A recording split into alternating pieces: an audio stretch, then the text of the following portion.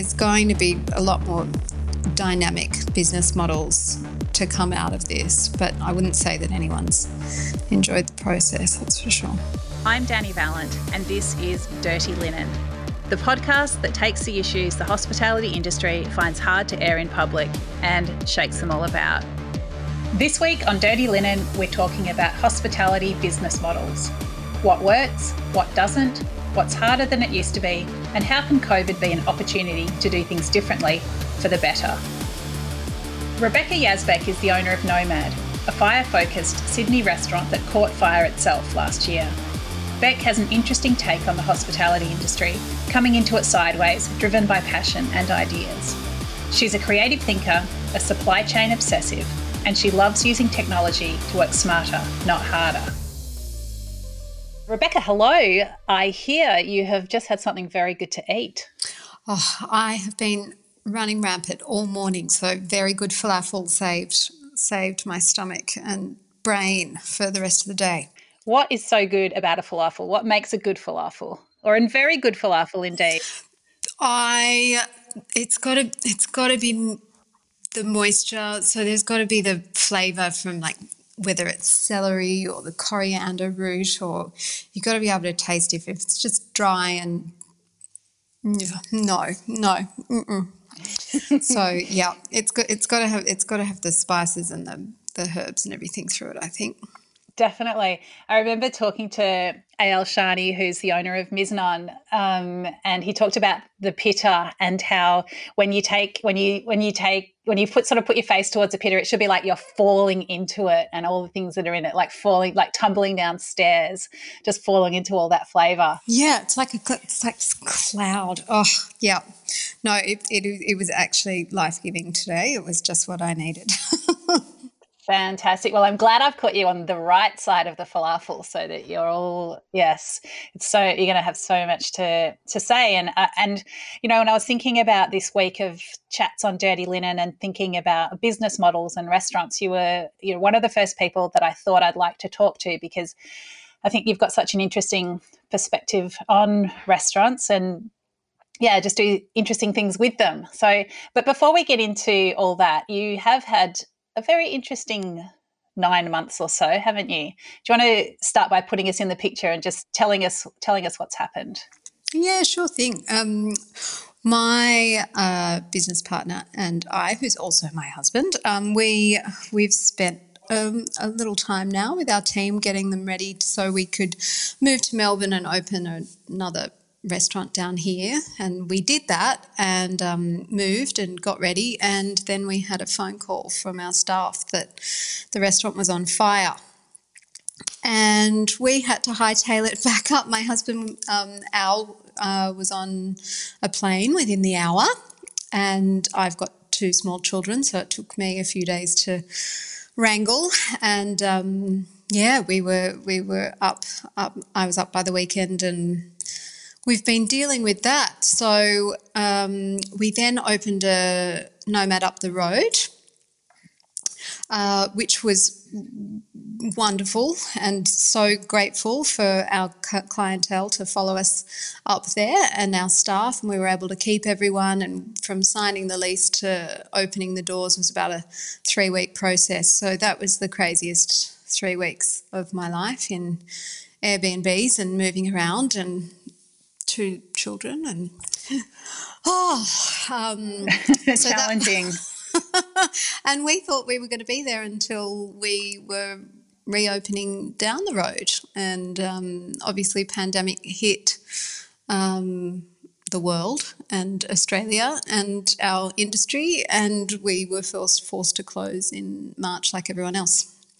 So and you closed, didn't you? Like, you didn't keep going. Oh, we would have loved to. We tried. We did a few days of takeaway right before they did the complete shutdown, and we thought that was something we could ramp up. But with essentially it was financial reasons, business reasons. With 1,000 square metres of rent being owed on 2 sites in Surrey Hills, it wasn't viable for us to potentially make some income with a takeaway. option. So I am. So staying open would have cost money. It would, and at the time as well, I was worried about the staff getting sick and what that meant, and obviously from a business perspective, your reputation and everything. You know, you don't want something like having an outbreak in your restaurant or among your staff being part of your record. And so I was very conscious of, at the time, you know, the numbers were all going up, not down where we want them to go. So, we did have to make the decision to close and focus solely on getting Nomad at its home back up and running and rebuilt as soon as possible. And so for people who haven't been to Nomad, just put us in the picture, like what's it like there? What was it like there? Oh, I'm going to get all nostalgic on you. It's a beautiful big warehouse space at the bottom of Surrey Hills. So it's one of the original buildings in Surrey Hills, and that's why I fell in love with it. I've got a background in design and architecture, and I wanted that space. Come hell or high water. So it was a tough one to get open in the first place because they weren't sure whether there was enough power, and getting things to the roof and dealing in a building that's from the early 1900s was difficult. And it's got these beautiful solid timber columns throughout the space that really sort of give it some structure. And but apart from that, from a restaurant perspective, it's got this beautiful big open kitchen, beautiful big bar. We've got a wood-fired oven, so the food coming out just smells, you know, delectable from the second you open the door. You know, you're hit with this smell of wood-fired food, bread, pork, you know, halloumi. Just 200 seats, so it's a big party, really. You know, it always felt great. I never ever walked in and didn't enjoy that. It just felt right, I think. It felt like you were somewhere. It felt like you were somewhere, and there was a lot of stuff happening around you, and you were about to become part of it. I think that's what the feeling was like. For me, I think I think it gets you excited. I think when you walk in and people are enjoying themselves, and you can see it, and you can see the buzz of the kitchen, and you know, cocktail shaking happening, and you know, wines being run around a room, and you know, tough room for the staff to work, but very satisfying to have a wonderful service with happy customers. And so it's interesting that at the beginning you talked all about the design, the physical appearance and space, because your background is not restaurants, is it? No. I've when you asked me to do this podcast, actually, I was like, wow, it has been 9 years I have been in this industry, so it still feels like, you know, I'm a pup, and in my first foray, I guess. I did a degree in interior architecture and then worked in that field for a little while, went into lighting, and then I met my now husband, who was a part owner in some restaurants, and I started telling him how to do his job, which is not good ever, and for a new relationship. If you're right, I mean, yeah, but you know, if you had all the good ideas, I mean, what can we do? It's like you're only trying to help, right? I did. I was just being very, very vocal with my help. So he's like, okay, enough. We're like, you need to figure out what you're doing. I was 23 at the time. So, and we had this idea for a wine bar, and I wanted we'd go to the country and have these amazing experiences and meet all these winemakers and producers and, you know, the local chestnut farm, and I just like, we need this, like we need what these guys bring. I want to bring that to a restaurant experience. So what started as a very small wine bar with a focus on Australian produce and Australian wine turned into a very large restaurant. Do you think there are things, because you came into the industry sideways, like do you think there were things that you saw about restaurants or that you didn't see about restaurants that made it either, easy for you or made it hard, or that you saw things that could be done in a different way and that helped the restaurant to find success? I think, well, I had my partner Al as, I guess he'll love this, but as a bit of a mentor from a restaurant perspective. But then I realised that he had partners in his previous endeavours, and I could bring a different perspective from where I came from. And I think coming into it so naive is a real strength, because I was really open to listening and learning, and I had, my own funds invested. So it was a real sink or swim scenario for me personally, and I was so invested in it working that I kind of didn't think about it not working. So when I was hiring people and interviewing them, the process was pretty exhaustive, because I wanted to make sure that we were building or trying to build something together. I didn't get it all right, no one ever does. But I think looking back, it's really just making sure you've got the right people around you.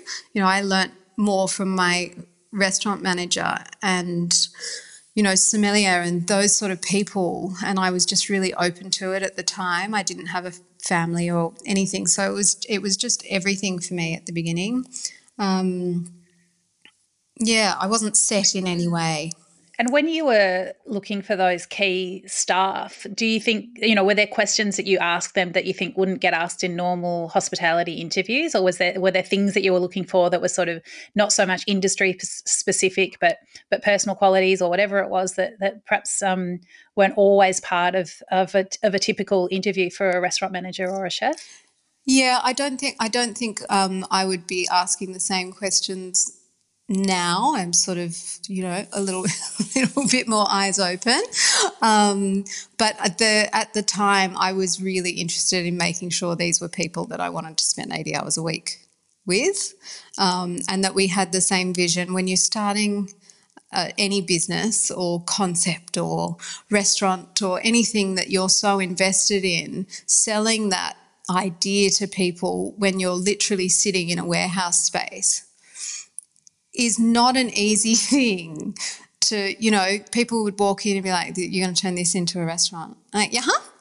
And it was that optimism that really, I think, between Al and I that got it over the line with, getting invested, like getting the bank to say yes to loaning us money, things like that I'd never been through before or gone through, and then getting an insurer to insure the place. And it is, I guess it was the naivety at the time, because if you knew everything that went into it, you wouldn't do it. Well, I guess now you're going to open 2 new restaurants, really, aren't you? The new Nomad in Sydney and the one in Melbourne. So what will you do differently? And having sort of, I suppose, to some degree, observed the pandemic and the way that restaurants have adapted and the reopening now, like what are you noticing? Like what are the things that you're seeing, and how are you going to apply them? It's I'm choosing to look at this as an exciting time for the industry to recalibrate and reboot. Not going to lie, it's the hardest period I've ever gone through in my life, and I'm sure it is for most people, especially in our industry. But I think it's relationships, to me, is the key. It always has been, my suppliers being paid on time, my staff, landlords, relationships with every stakeholder in your business. And I think that's going to become key, but it's also widening up, I think, to the clientele. We've had such a huge outpouring of love for what we do since we had the fire, and then reopening and, having wait lists and people just contacting us about when we're reopening now with the pandemic, and I think it's just bringing them further into the fold, I guess. transparent with the fact that we do, more transparent with the fact that we use local produce, and that costs because we're supporting farmers and we're supporting a supply chain that I'm really protective over. I don't want it to become these big monoliths of farms that we rely on, like the two major supermarket chains, and just getting people more invested in their food and where it comes from and the cost associated with it. So if that means that people are going out less or they're buying from, we're looking at we're starting a deli section out of the restaurant because that's what we've always done, our own cheese and charcuterie and breads. And so see if people are more invested in what we do by having that at home instead of sort of committing to a night out at a Sydney restaurant. It's expensive for people, So I think there's going to be a lot more dynamic business models to come out of this, but I wouldn't say that anyone's enjoyed the process, that's for sure. Sure. So are you saying that you've seen so much, attachment to what you've created that you feel like you can explain to your customers that things need to cost more or things need to cost a certain amount and this is why? I think you've got to stand behind your pricing structure, and because if people trust your what you do and your brand and what you've created, I think that they're a lot more likely to, there's an example with Maggie Beer and the brand that she created and the products that she created within that, such as the Verjuice. No one had ever heard of Verjuice before, yet all of a sudden it's in everyone's pantry. That comes from trusting that person and the expertise that they bring to it. So I think that we can do it. We've just got to have more awareness around the food chains and more conscious of where we spend our money, and that our money is, and how we spend it is an act that we're in charge of. Do you think that having come from design that you have a sort of confidence about standing behind quality and that something is a price for a reason? If you yes, there's a lot of chairs, but this chair is, X $1,000 because of this, and that's just what it is? Yeah, pretty much. I mean, I think when you understand the design process and the thought process and the way that something feels in your hand or the way that you sit on it, it's all of these little things, and restaurants are an extension of that. It's an experience. So where I choose to spend my money, if it's on good design, it's because I really enjoy holding that mug every morning when I have my coffee, or it's the way that something feels, like a cashmere scarf, or as opposed to a man-made material. There's and people have different levels of what they regard as important, and to me it's like the love and craftsmanship that goes into anything that I purchase or enjoy or sell. I think that those are stories that are really important. So how can you communicate that to diners? Because I think so many people in restaurants find it so hard to raise prices, even if it's just 20 cents on the price of a coffee, because they feel that their customers will be looking straight away to the cafe next door. Like, how do you sort of break out of that mindset? It is hard, and it's going to be really tough through this because obviously we're looking at a depression. So a lot of people have been affected financially. But I think if we get smarter on where we spend our money, and from my perspective, the difference between restaurants and, say, takeaway, for example, is the experience, and that's what we can offer that sets apart. Like, that's what makes a restaurant an experience as opposed to just eating food. You can eat a carrot while you're driving and get sated from it, but that's not really anything that's very memorable. Whereas, restaurants, you have wedding anniversaries and birthdays and first dates and second dates and breakups and, the whole gamut of the human experience is within the four walls of these restaurants. So, you have wines that you remember and, the first time, friends of ours, their little boy who's 8 had his first oyster at our restaurant. So that mum and dad is going to remember that because their 8-year-old boy loved that oyster, So hopefully, it cultivates relationships and experiences with food and what we eat. And, it's just hoping that restaurants are a culmination of what our farmers do and what our chefs do and what front of house do. And it's just when it all works, it's just this really beautiful thing that I hope that people, having not had that for 8 weeks or 10 weeks or however long, will really be yearning for. Yeah, definitely. I think people are so looking forward to restaurants being a normal part of life again. But as you say, there is going to be less money sort of washing through the economy, and many people will be watching what they're spending money on. You talk about the deli as a new income stream. Are there other ways that you're trying to make sure that you do get that cost per diner, or find other ways for people to spend money with your business? Yeah, we are hoping that there is more talk within the government sector, especially around fringe benefits tax in particular.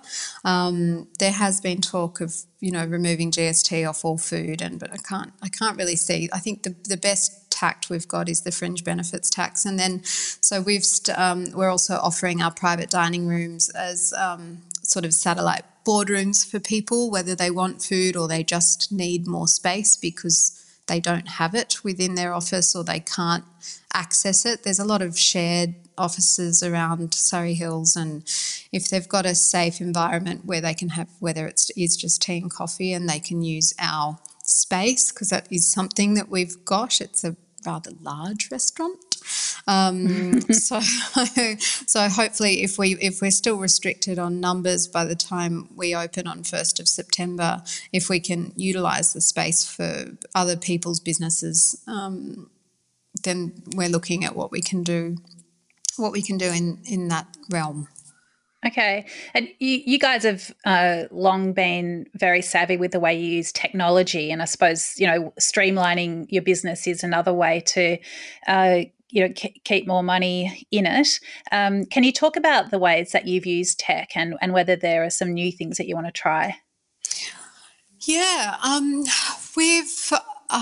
guess I've been interested in how I can still run my business without being there, and that sort of came from having children. And whilst I didn't have the luxury of maternity leave or anything like that, I did have the luxury of choosing when I would work, which was around a very upset baby. So we implemented some certain technologies that have really transformed our business, and even throughout this pandemic, and me being based in Melbourne with my team in Sydney, it's been life-saving.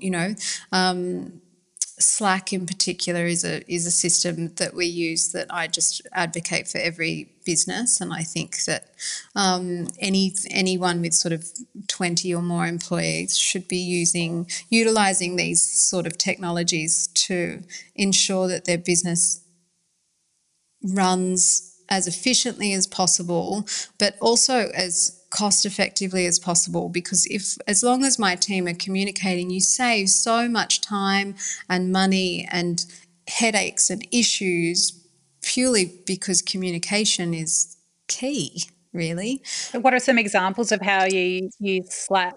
Yeah, so I'm in Melbourne. My reservationist, who was with me in Sydney for 5 years, she moved up to the Gold Coast for family reasons, and I didn't want to lose her because she's wonderful at what she does, and really gets where we are as a business and what we're trying to do.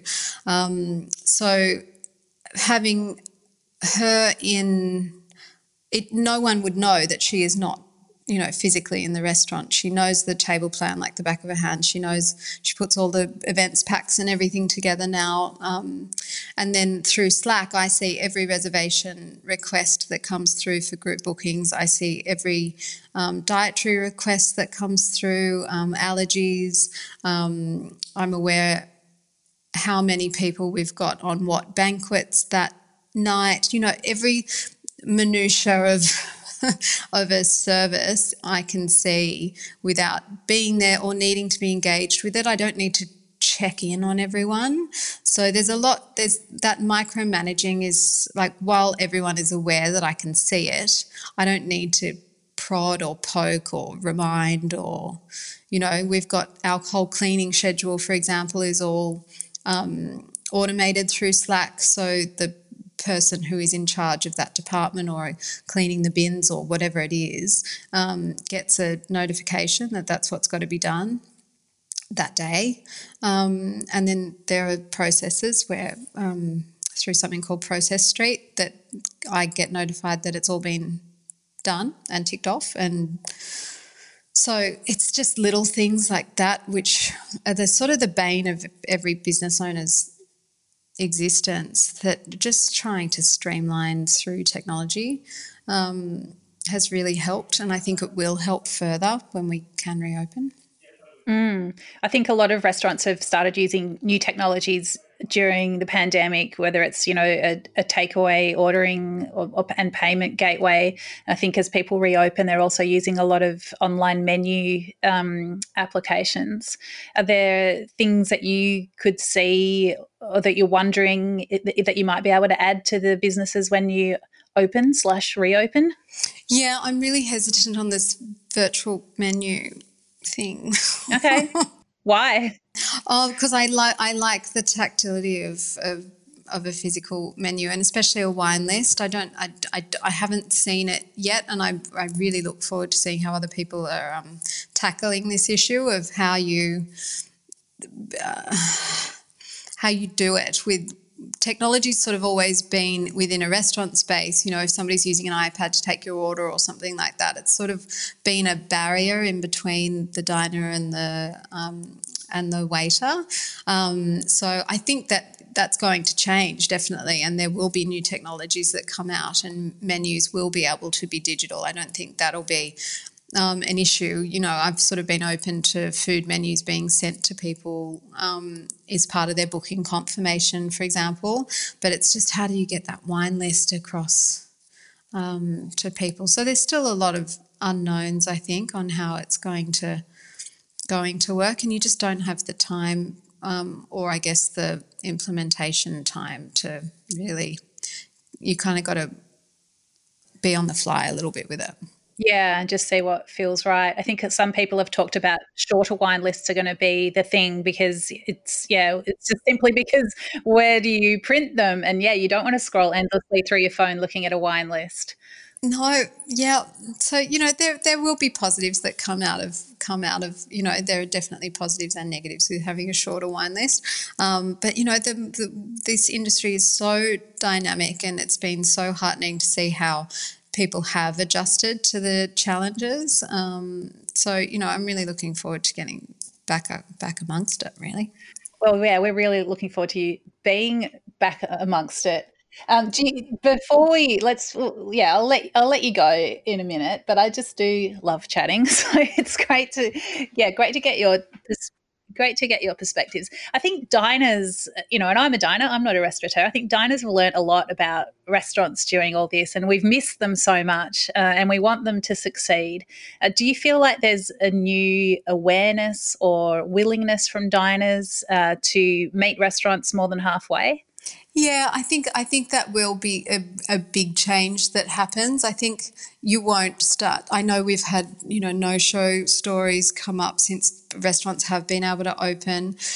And you've had a lot of resistance in the past to things like prepaying or minimum spend.